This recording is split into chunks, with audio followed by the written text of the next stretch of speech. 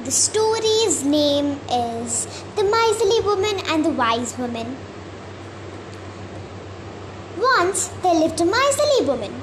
She would always try to get everything without spending her money. One day, she went to a wise woman. She said, "Dear friend, please let me borrow your pot, for mine is broken." The wise woman said, "I will lend you my pot, but only if you lend me your best gown." The miserly woman agreed.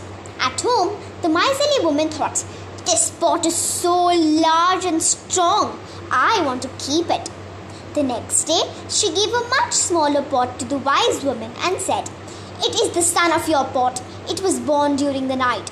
The wise woman said, "I cannot return your best gown, for it died last night."